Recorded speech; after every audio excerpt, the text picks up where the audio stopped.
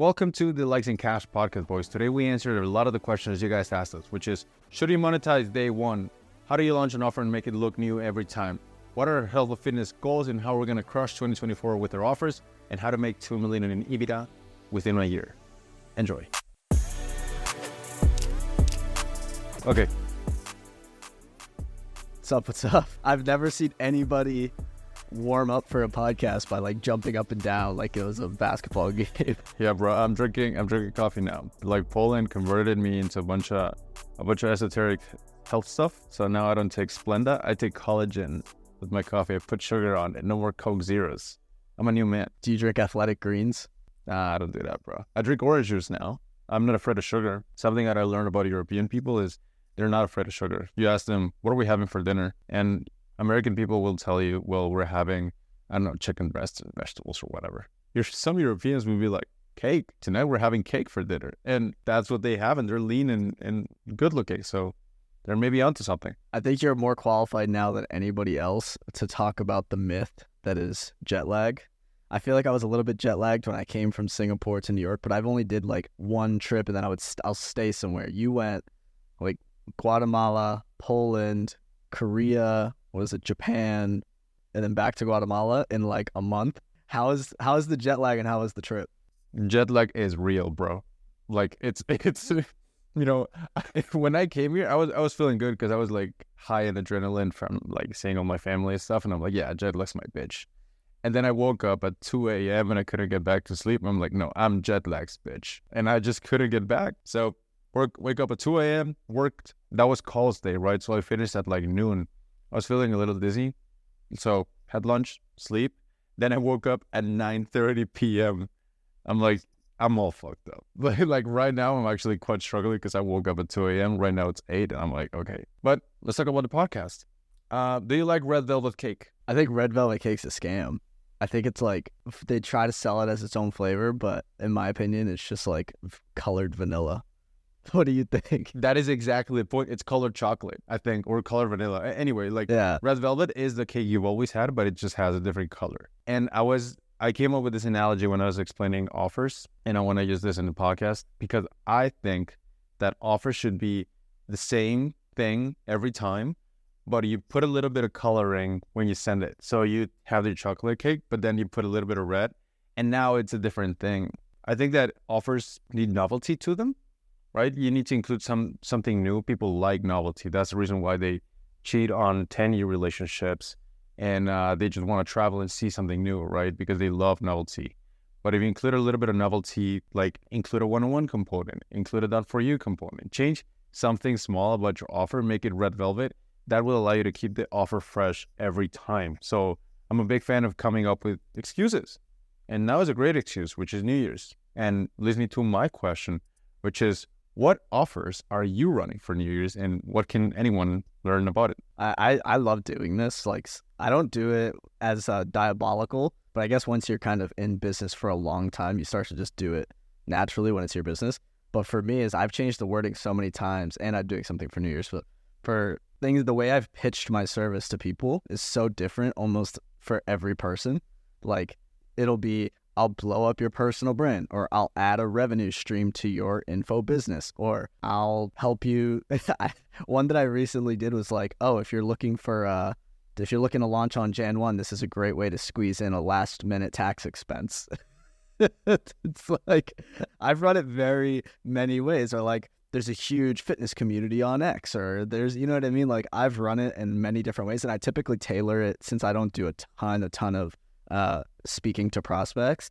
I'm able to tailor it every single time, pretty custom, and I think there's something to be said. I think it's really, I think it's smart.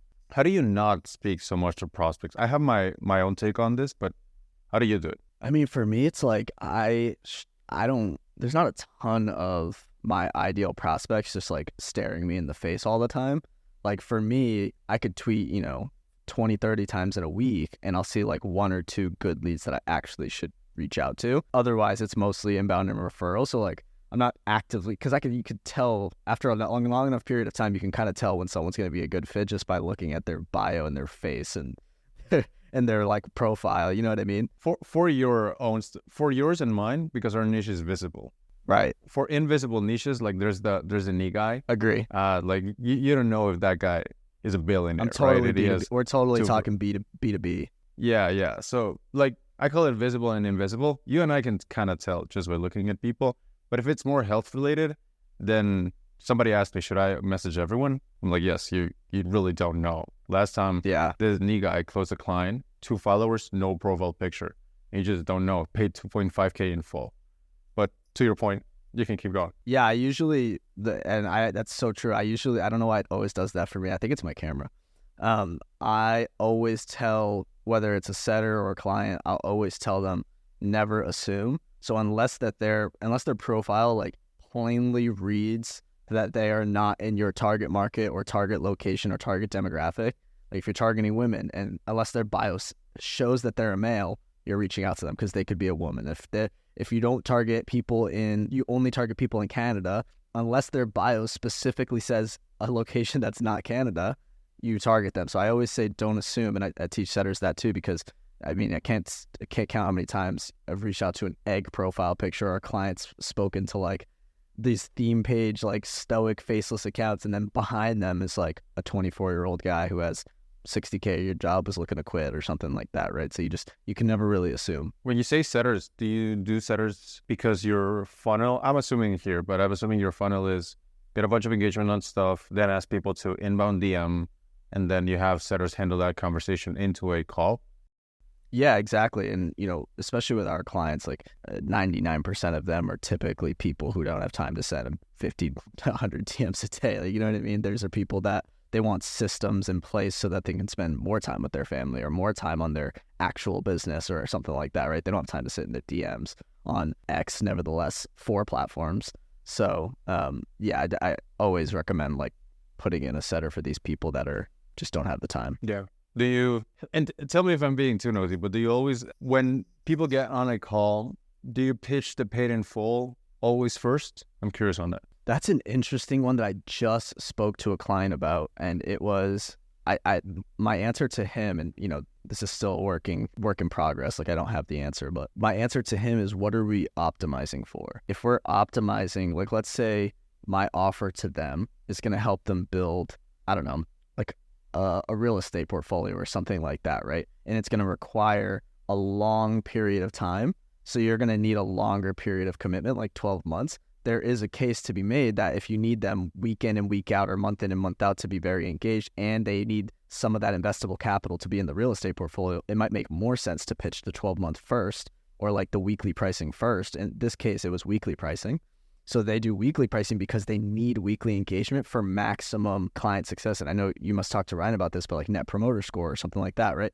Like for them to have maximum retention, if you find that your clients have better retention and success when they're engaged throughout the week or they pay weekly, then do weekly pricing first. And then if they ask about a PIF and they're like, actually, I'd rather just like save $800 and pay up front, then obviously you're not going to be like, no, don't give me the money. You know what I mean? Yeah. So I think it depends. And I think more businesses should see like what payment plan leads to better success, because different kinds of payment plans are different kinds of commitment. We tried something different that I wanted to talk about.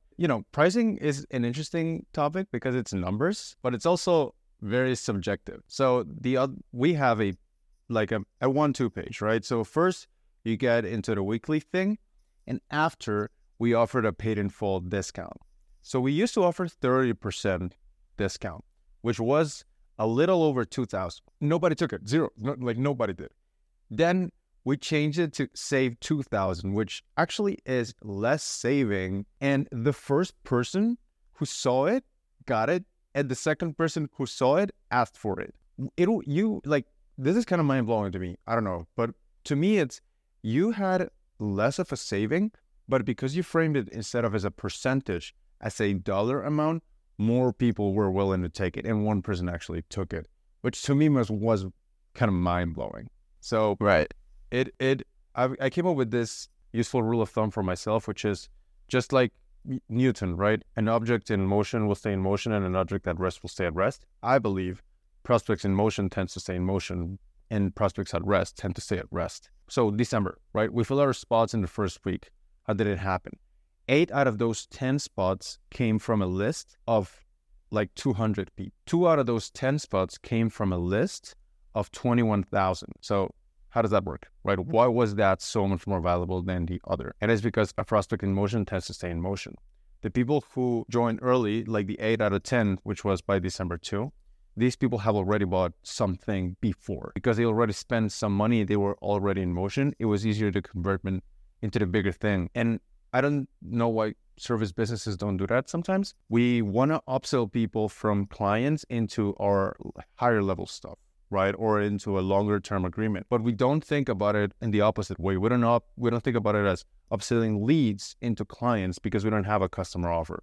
We don't have something that's a one-time without it being recurring. We always want to sell the big thing. So when I changed kind of that philosophy of a prospect in motion tends to stay in motion, I understood that value ladder and actually having the, one-time purchase into the upsell of a recurring into the higher level program. I started making way more, fill the client spots for September, October, November, and December. November and December within the first week. So that was a pretty interesting experiment I ran. Really happy with it. That is interesting. So what have you learned from New Year promotions, and would you do them again / Black Friday? Because I know we haven't spoken in a while. Well, something that I did for Black Friday is I dropped something on Black Friday, but most of the money came before Black Friday. So it was like an 11 email sequence. Black Friday was like email number 6. So I actually sold 5 before.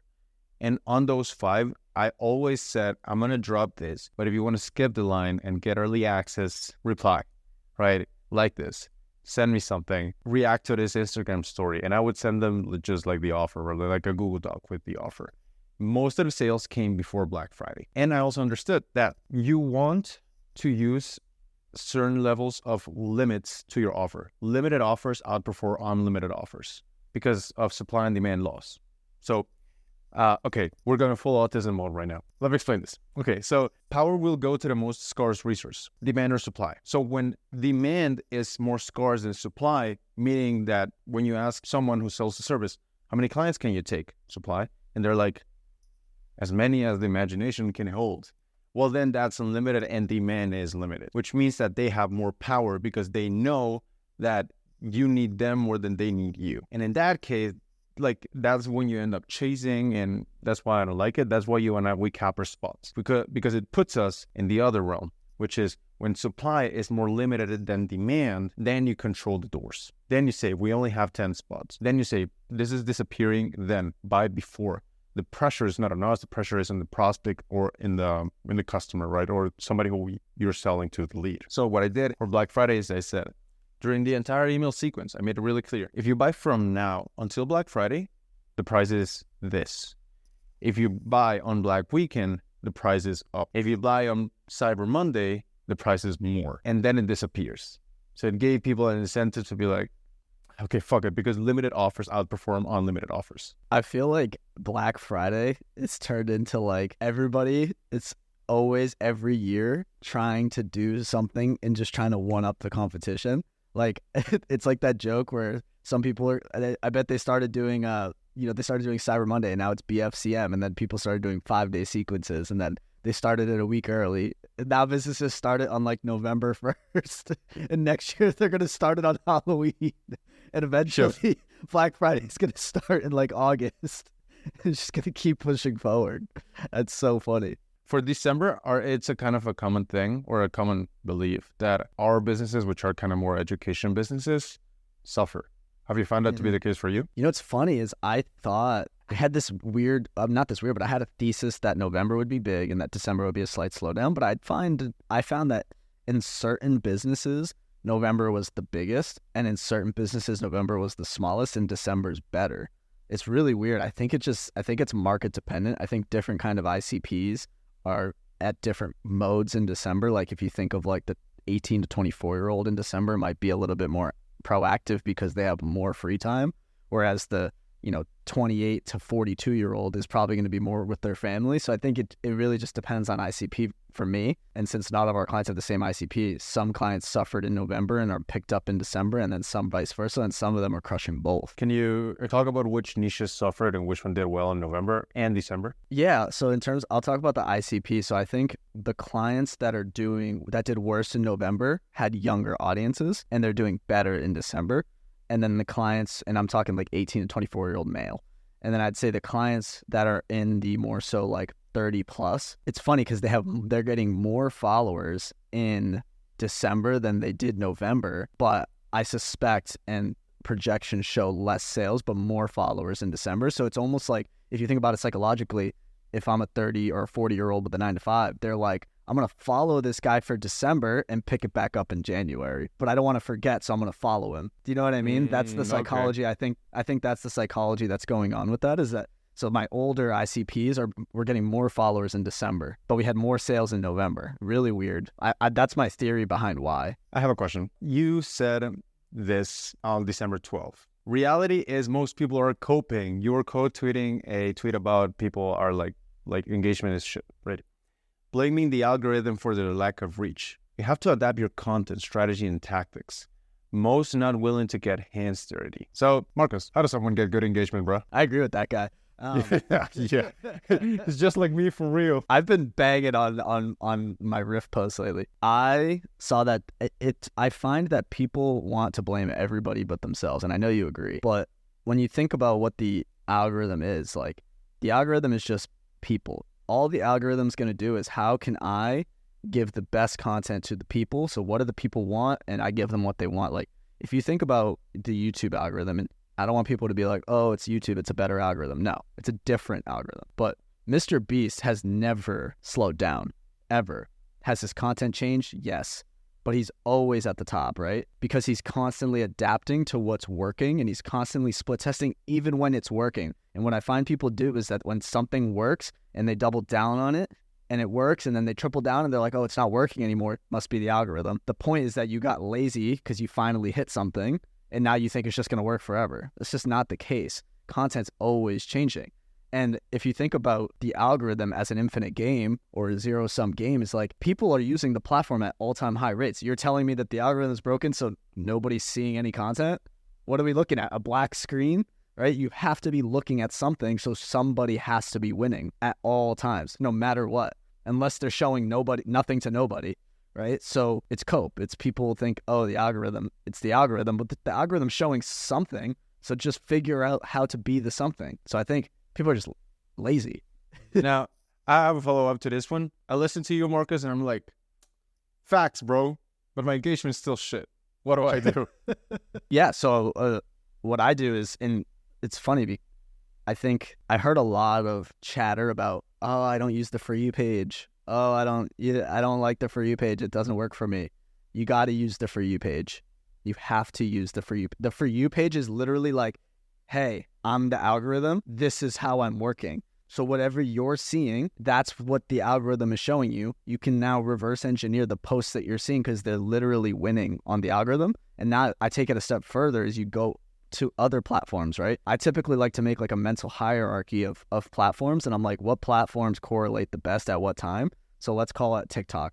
TikTok is great for hooks. So now I'm going to go use the For You page on TikTok and see which hooks are cracking. And since I know TikTok has the best algorithm, everyone must know this, but TikTok has the most elite algorithm. Like, you could have 0 followers and hit 1 million quick, faster than YouTube. So if TikTok has the most powerful algorithm, I can infer that something that hits on the For You page on TikTok will hit before it hits on YouTube, will hit before it hits on X. So if I think of X as like last in that hierarchy, or LinkedIn as below X, or something like that, right? I can have reverse engineer these platforms in a hierarchy of which hooks are working on TikTok and Reels and YouTube, and now be like, okay, those will probably be what works on X next. I think things hit X last in terms of like hooks. So you can go and now reverse engineer those and then put them on there. That's sauce. Not going to give anything further. There you go. All right. So you said that's sauce. You talked about Mr. Beast. You know who I came across recently? Sam Sulek. You know that guy? Of course I know that guy. Dude. All the rage. Yeah, that's the thing. That's what's interesting to me. Like, I think that if you check out his comments, which was interesting, it's not much about like questions about fitness. It's all about Sam is so transparent, bro. Like, Sam is saving the fitness industry. I just love how raw and unfiltered this guy is. And I think Sam and Mr. Beast have achieved like this kind of state in which they're popular because they're them, but they're them because they're popular. So it's like kind of this loop, but it's like they can't fail. Even if they fuck it up, people are going to be like, that's genius. That's so nice. Right. And I think it's like, a lot of people have been talking about, oh, Sam Sulek's doing it, so everyone else should be doing it. I don't think it's that simple. I think that style of raw, unfiltered, long-form content, it will work for some people. But, I mean, like, most of you guys, if you do it, you're going to flop.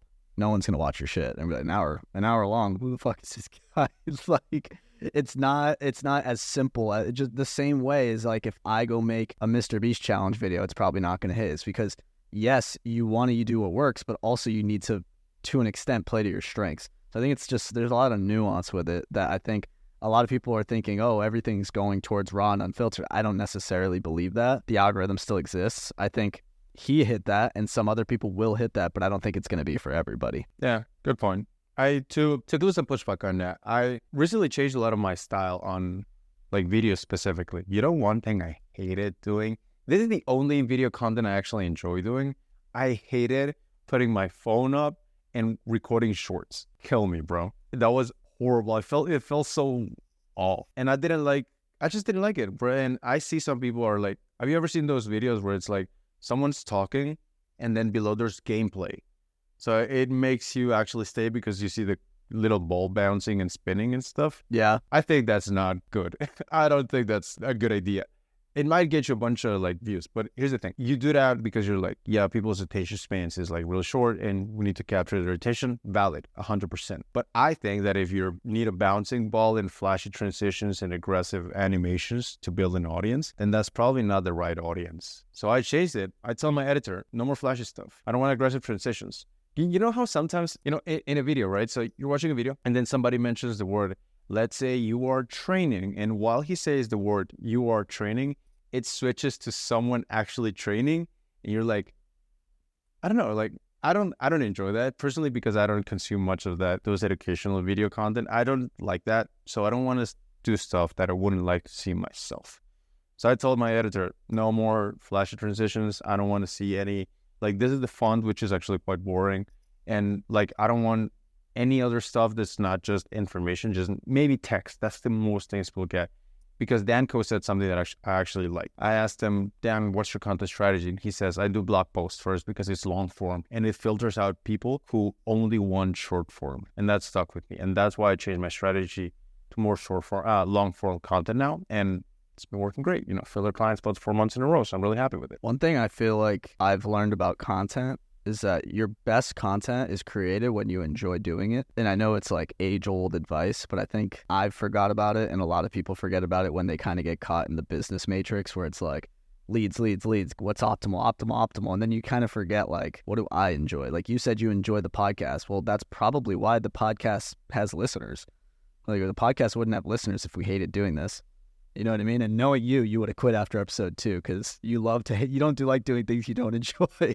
So one thing for me is, right, I don't really like podcast clips in terms of shorts. Like I don't like the way they come out. They always it clips me out of context most of the time. I'm still on the fence about them, but one thing I do like is podcast clips, long form podcast clips. And I think Joe Rogan and Lex Fridman do this really well on their YouTube channels where it's like real YouTube videos, but it's 5 to 10 minute segments of the podcast, and it has its own thumbnail and its own title, and it'll be like, Lex Fridman talks about, AI robots in 2024, or like Joe Rogan talks about Alpha Brain. Yeah, or Joe Rogan on the mystery of the Amazon snakes. The most recent one I just saw, Joe Rogan learns about Sam Sulek. Like I used to have one of those clips channels, and I really enjoyed it, and it got good views. And I think something I'm going to go back to is that because I enjoy consuming those, so I know if I'll enjoy making them. You know what I mean? And I like being able to clip in the context. You just can't clip context in 30 to 60 seconds. You just can't. And I think it makes me sound stupid half the time. Did you stop doing YouTube? No, but I stopped doing YouTube clips, like podcast clips. Oh, okay. Because like your last video was like 2 weeks ago. The other one was 1 month ago. So what do you do? Like 2 videos a month? I'm just slow. I have to come up with like good ideas. I saw this tweet and it has like a real estate in my head. It was like you have to, or the idea is more important than the editing. And I'm like, I need more ideas. 100%. 100%. I'm just such a podcast guy, If you were to trace back to which posts 1 or 2 have attributed to your most growth or revenue, Can you think about those? I can think about mine, but how about yours? On X or whenever, wherever? Yeah. So since I post most there, I think the one that's attributed the most to my revenue would probably be my auto DMs. Those probably gave me the most revenue, especially like 2022. I'd say the most growth came from when I did the 0 to 60K in 1 year. Here are the 9 threads I bookmarked. And it was like a spectacle of a thread. It was like a recap of my journey. And I posted the 9 threads that I literally bookmarked. And that one got like over 2,000 likes. Can you check your bookmarks? I've never checked my bookmarks. They're adding a search bar in the bookmarks. No way, really? Elite, the greatest feature. Did you see the media change? Now it's like an Instagram. It's so nice. Yeah, it's very good. Yeah, they're making a lot of great improvements. But yeah, I think that one got me at least like 1,000 followers. So I'd say like that was probably the biggest in terms of growth. For me, the biggest post I ever made in terms of growth was when we sold Tweet Hunter. Not as in like as many followers came in, but really good followers came in. And I'm like, what? I think when you exit a company, it's like you join like the dark brotherhood. It's like exit, yes, join us. It's like I can now add one-time exit in my bio. That's exactly what I did. Exactly what it. Founders with an exit. It's like a freaking brand, like in a fraternity. Yeah, it's like the Forbes 30 for 30. Yeah, exactly. But this was not as cringe. Slightly less. You cannot be Forbes 30 on the 30 and not have it in your bio. It's like vegan people, bro. They'll just tell you. Yeah. Like, how do you know when somebody has a cold plunge? You just shut up for 5 minutes. They tell you, hey, bro, I did a cold plunge. Oh, okay. Anyway, growth was that. But I don't know revenue specifically, but I know the kind. It's always screenshots that show people being in your same situation doing better than you. This guy has less followers than you. He's making more money than you. What's going on here, right? Those were the ones that worked the best, but it was long-term. It was long-term because those are the ones that used to get people into email. I believe, personally, I think this is one area where you and I might do things differently. I think the main function of social is getting people into a list. And the main function of a list, of an email list, is getting people into your offers. I really like that funnel. So it's like public to private to offers. And that's just what I do. What do you think? Yeah. I'd say my opinion on that is the main function of social is to build an audience, and the main function of an audience is to push a message. And whether that message is related to your offer or whatever, because I think there are people who have message without an offer. I feel like that's my take on it. Yeah, I have to think about it. I have another one for that. I think that you sell ideas in public, but you sell offers in private. And I think that one we agree with. Because our funnel, like... I agree. The way I understand it, you can tell me if I'm wrong, but the way I understand it is your funnel is sending out stuff in the public, then getting people into a private conversation in which you get them into an offer. Mm-hmm. Am I right? Yeah, we've added lists. We actually recently started adding email lists to that equation because I do believe it's good. And I haven't posted like a selling tweet in a long time. Rarely ever sell in public. The only thing we've like sold in public was like a free webinar. It's like, I haven't really posted a sales tweet in like a year. I totally agree. I don't really. Yeah. There's no point. You know what I mean? It's like a waste of your feed. Occasionally I'll do a hand raiser. It's just a little bit moving. But anyway, so you're like public, private, offer. I do the same thing, except your private is a DM or a list, right? My private is specifically list. So public, private, which is a list, and then to an offer. So now I'm a big believer, and you sell ideas in public and you sell offers in private. Because it's much easier to get people to buy into the likes in cash idea than into the likes in cash offer. So I think that people will benefit a lot from having one big idea that they stand for. How often would you recommend a hand raiser in general? Twice a month. Interesting. Specifically I think the hand raiser depends on the frequency of your why now offer. So not just for your regular offer, do it for your why now offer. Your why now offer is, what is the excuse you're inventing once or twice a month for me to get people into your stuff? You're going to raise your price. Actually let me pull this up. We're doing some sauce in the Likes and Cash podcast. It's been a while. It has been a while. Yeah. So one-on-one call, more access to you, a done for you component, a change in pricing, a bonus, a future price raise, capping your spots monthly, big fan, and capping your spots evergreen, as in I'm only taking 100 people ever. Right. And that allows you to kind of play an interesting game, because if it's like, I'm only taking 100 people to this ever, people from 0 to 50 will get a certain price. From 50 to 75, a certain price, and 75 to 100, a higher price. So I come up with any excuse why now. So let's say it's the beginning of the month, the end of the month, I'm going to add a one-on-one call, I'm going to change price, whatever. Every time I do that, then 2 or 3 hand raisers each make sense. So it doesn't depend on the timing for me. It depends on how often can you come up with why now excuses to launch an offer. Interesting. Yeah. I think my hand raiser stopped working when I moved up market, but I want to split test running hand raisers for clients based on just depending on the person. I do think there's merit to it. And I do think like IG is more obvious because you can just run the hand raisers in your stories and then not run them on your posts. But I feel like on Twitter, it's a little trickier where it has to be on your feed. I wish they would bring back fleets. Do you remember that? Oh, dude, I didn't use them. Bring it back. But it was so slow though. Yeah, it was. You know, that didn't like it. I wish they had fleets. If they had fleets, I feel like that's the last kind of content style they're missing. It's kind of like the what's happening today, life status kind of update. They don't have that really on Twitter unless you just like post it. When we talked about threads, my prediction was it's going to be good. And I was wrong. What was your prediction? My prediction was that shit sucks.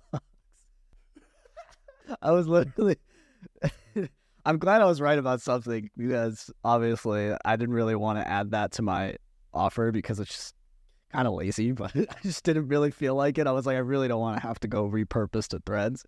But I think the reason it didn't work and the reason I said back then is that they don't have the streets. You got to have the streets on social media. What do you mean streets? Like the Twitter people are like, they are all about meme culture and like the fact that you can be negative, positive, fight video, could be the most random thing. You're going to see bots. Like it's like very much like the wild, wild west. It's like Twitter was public school and Threads was private school, and private school kids are never cool.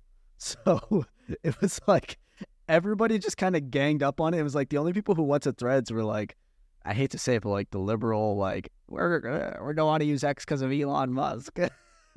And now Mark Zuckerberg hasn't even posted in like 3 weeks on there. You're kidding, really? Yeah, he doesn't use his own product. So yeah, I think it, for people who understand what I'm saying, it ultimately is just like it didn't have the culture, the social media culture. And I think each platform kind of has its people, and I don't think they have any people. They don't really have an identity. It was just trying to do what someone else is doing. Yeah. Well, there you go. I was wrong. You're right. What else do we have over here? My first millions was... Wait, I just want to point it out. My first millions, you guys were wrong. Not investment advice with Trung T-Fan, Jack Butcher, and whoever else. They were wrong. So I can keep going. I listened to all these pods because at the time I was like, I need to research. So I'm listening to everybody. Everybody was wrong. I don't know, unless they could prove me wrong that they were right. But yeah, straight call out. Well, there you go. Lexi Cass wins this one. Right. Let's go. Let's go. Boys. Let's go. Oh, shit. Nice. Okay, cool. Something that traveling taught me, because I wasn't... Dude, I went around the world, bro. I went to Poland. Then, like, from Guatemala, Latin America, I went to Poland. Then I went to Korea and Japan. And then I went back to Guatemala. So actually, like, around the world. It was quite cool. In what time frame? So from Poland to Korea to Guatemala, that was, like, 3 weeks. But from Guatemala 3 continents to Poland, in 3 weeks. Write a thread on it, bro. That's like, a good thread. That's a good hook. Bro, you got that eye the other day. He was like, a client was telling me, bro, I don't know what to call my offer, right? And I'm like, numbers need to sound sexy, right? I'm a big fan of that. So he's like, what do? He's like, I help people get a $7,000 month per job in tech in half a year. Like, how do I make this happen? I'm like, okay, can you make it 8.333K a month? It's like, yeah, if they put the effort, yes. Well, there you go. Your program name now is 6 figures in 6 months. And then it's like, oh, I like that, right? Numbers need to sound nice. One time we closed clients. We filled the client spots in 8 days. And I was like slightly depressed. I was like, this sucks. And then someone's asking me like, why? But it's like 8 days still good. But I'm like, but it's not 7. Meaning I can't say we filled client spots in the first week. So that sucks, you know? Anyway, back to the point. Something that traveling taught me, seeing all this different cultures, is that there are so many things more interesting than myself. Like going and looking at other things, doing all those stuff, are always kind of inside your own head. But when you see other stuff, you realize like you're not that interesting. The world is interesting. But it also gives you more respect to yourself, as in like these people do things so much more different than me, and they still live so many cool lives. So I used to be really stressed because I would always ask the question, which I think is really toxic: what should I do? Should implies that what you're doing is wrong, and that what the answer is to that is right. And it's never that way. Nothing is 100% positive or 100% negative. So asking myself specifically in business, what should I do? Or asking a mentor, what should I do? Put a lot of anxiety and stress on me because it kind of didn't make me understand nuance. And my personality type tends to not deal very well with nuance. And sometimes I fall into that trap and I'm like, right, that thing exists. But now I ask the question when I'm encountered with a problem that I realize, like, have you ever given advice to someone and the question was kind of tricky, but you give advice and you're like, that was fire, bro. Clip that shit. Tweet that shit. Same thing happens to yourself. So instead of asking what should I do, I ask myself now, what would I do? Because when you frame it like that and you put yourself in the third person, then you solve problems better and anxiety goes way down. You realize that nobody really knows shit. I was talking with Dakota the other day and I'm like, Dakota, what funnel are you running? He's like, I'm running funnel A. JK, what funnel are you running? I'm running the exact opposite funnel you're running, right? And we're both making money. And it's like, great. There's no really right way to do it. I asked Justin Walsh, Justin, would you recommend monetizing day 0? No, absolutely not. It's like, okay. Dan, do you recommend monetizing day 0? Of course, bro. Great. You guys are both millionaires. Right, there you go. There's only one way there's no one way to do it. Thanks. It's legitimately, it reminds me of like getting a second opinion on like with doctor. It's like, you go to one guy, he's like a Harvard doctor, whatever. He's like, yeah, I don't think it's broken. I think you're fine. Like, and then you go to another doctor, he's like, you need surgery. Then you go to like an Eastern doctor and they're like, you need to meditate. Like, well, they're all doctors. So it's like, what do I take? I feel like it's the same. It's like even at the highest level, like nobody knows shit. It's like they do, but it's only what they've learned in their own experience. You know what I mean? Like, I guess that's why you should get second opinions on everything. Let's talk about health. I'm interested in that because you recently went through kind of a health transformation. You put a bunch of muscle, right? And I actually went through a few belief shifting experiences that changed a lot of my beliefs on diet. So what are some of the ones health-related, because you're an entrepreneur, you're successful, that you've encountered that worked for you? Yeah, I'd say the absolute number one has been sleep. It's tracking my sleep, making sure I get good sleep, making sure I try not to do blue light before bed, wind down, not drink water 90 minutes before. That's been number one. I'd say after that would be diet. Going as far as possible to more whole foods. Things like just anything that's not processed. That's been one of my number one goals has been unprocessed food. So whole foods. Do you take whey protein and stuff? I have it occasionally.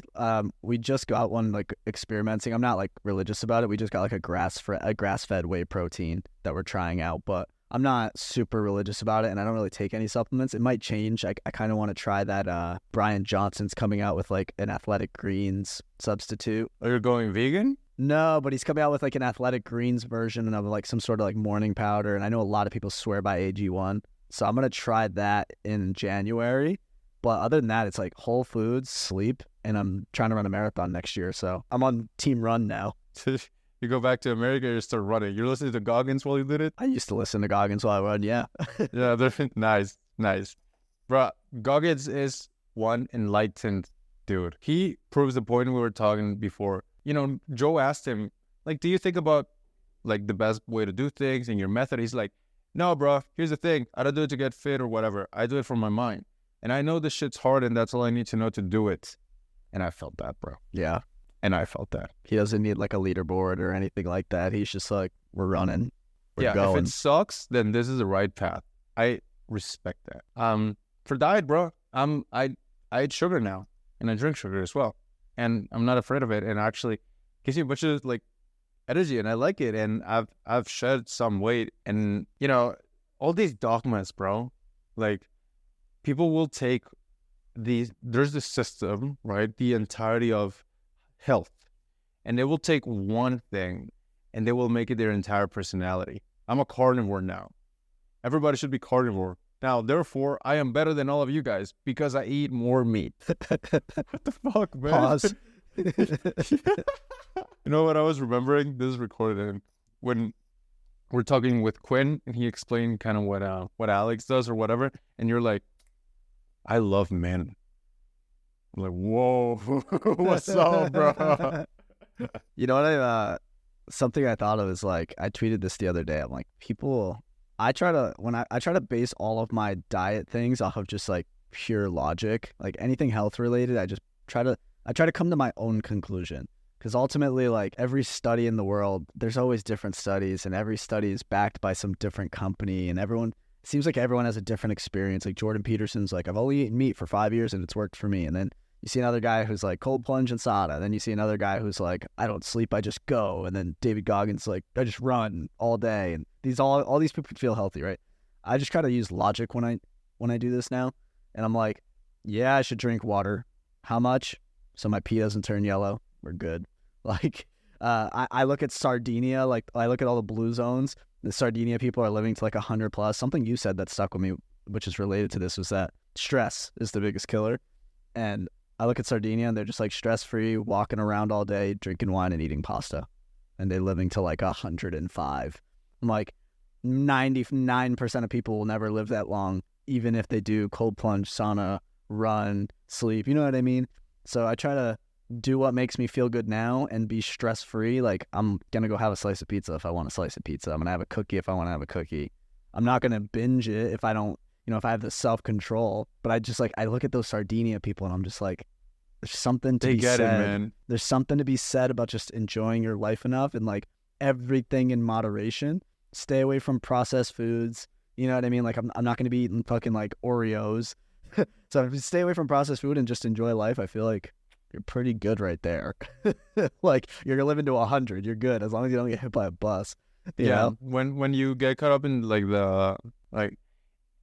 people are. It's not that these Instagram or Twitter people that there are many. It's just that they are louder than everyone else.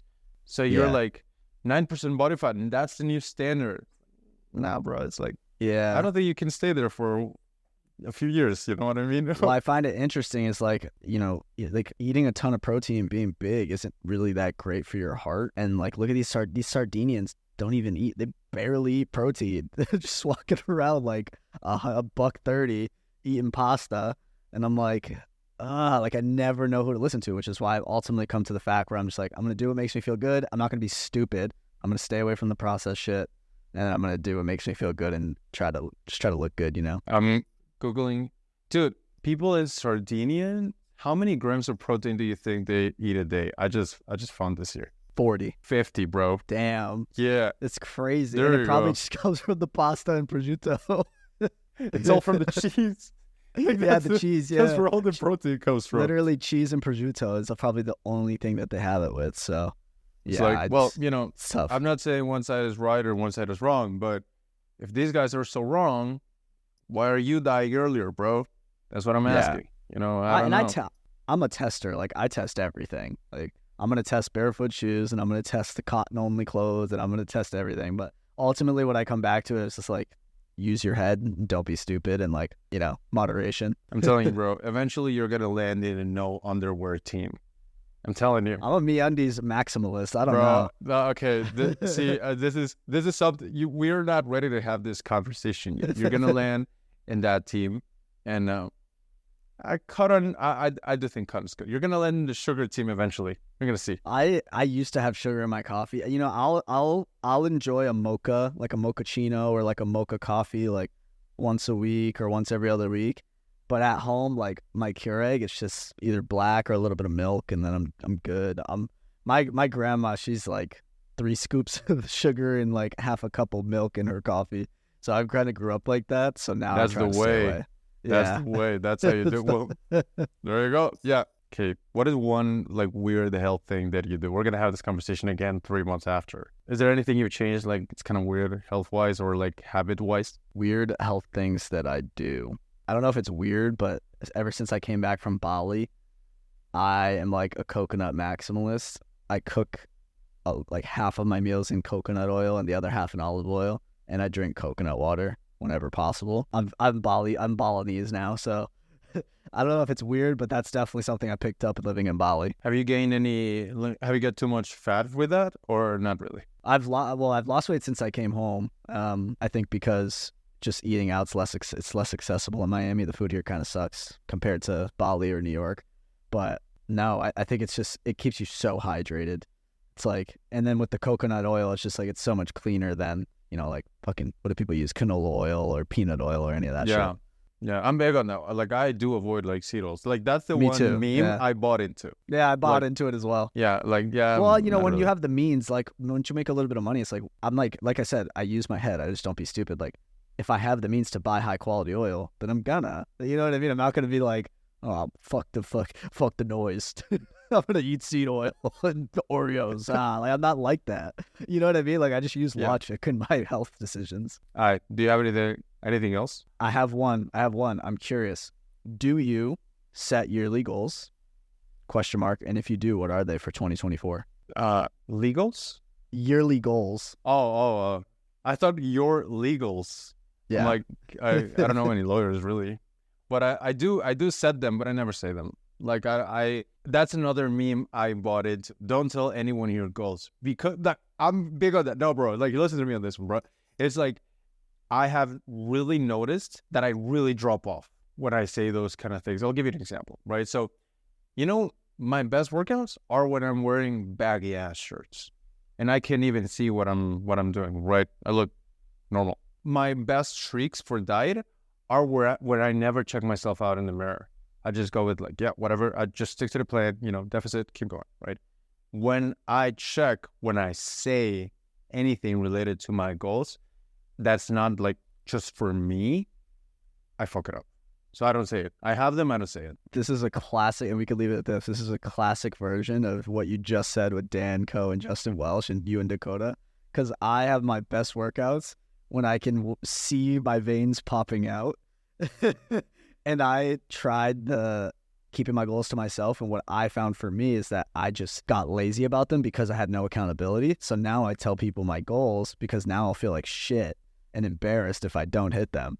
Well, so it's Marcos, like two ends of the spectrum. spectrum. For the 4Legs and Cash podcast listeners, what are your New Year's goals? So my 2024 goals, I haven't written them out yet, but the two that I have in mind right now are, I want to run a marathon, which is essentially my health and fitness goal. And then for business, I want to do 2 million in EBITDA. 2 million EBITDA, that's revenue? Basically like profit before taxes. There you go. For yourself, take home? Well, yeah, it's all going, I guess, for the business. Let's call it the business. Cool. All right. Nice juicy 10x multiple, yeah? Well, there you go. We're going to have this conversation next year. 1 year from today. Yeah, see how it goes. Put it on the...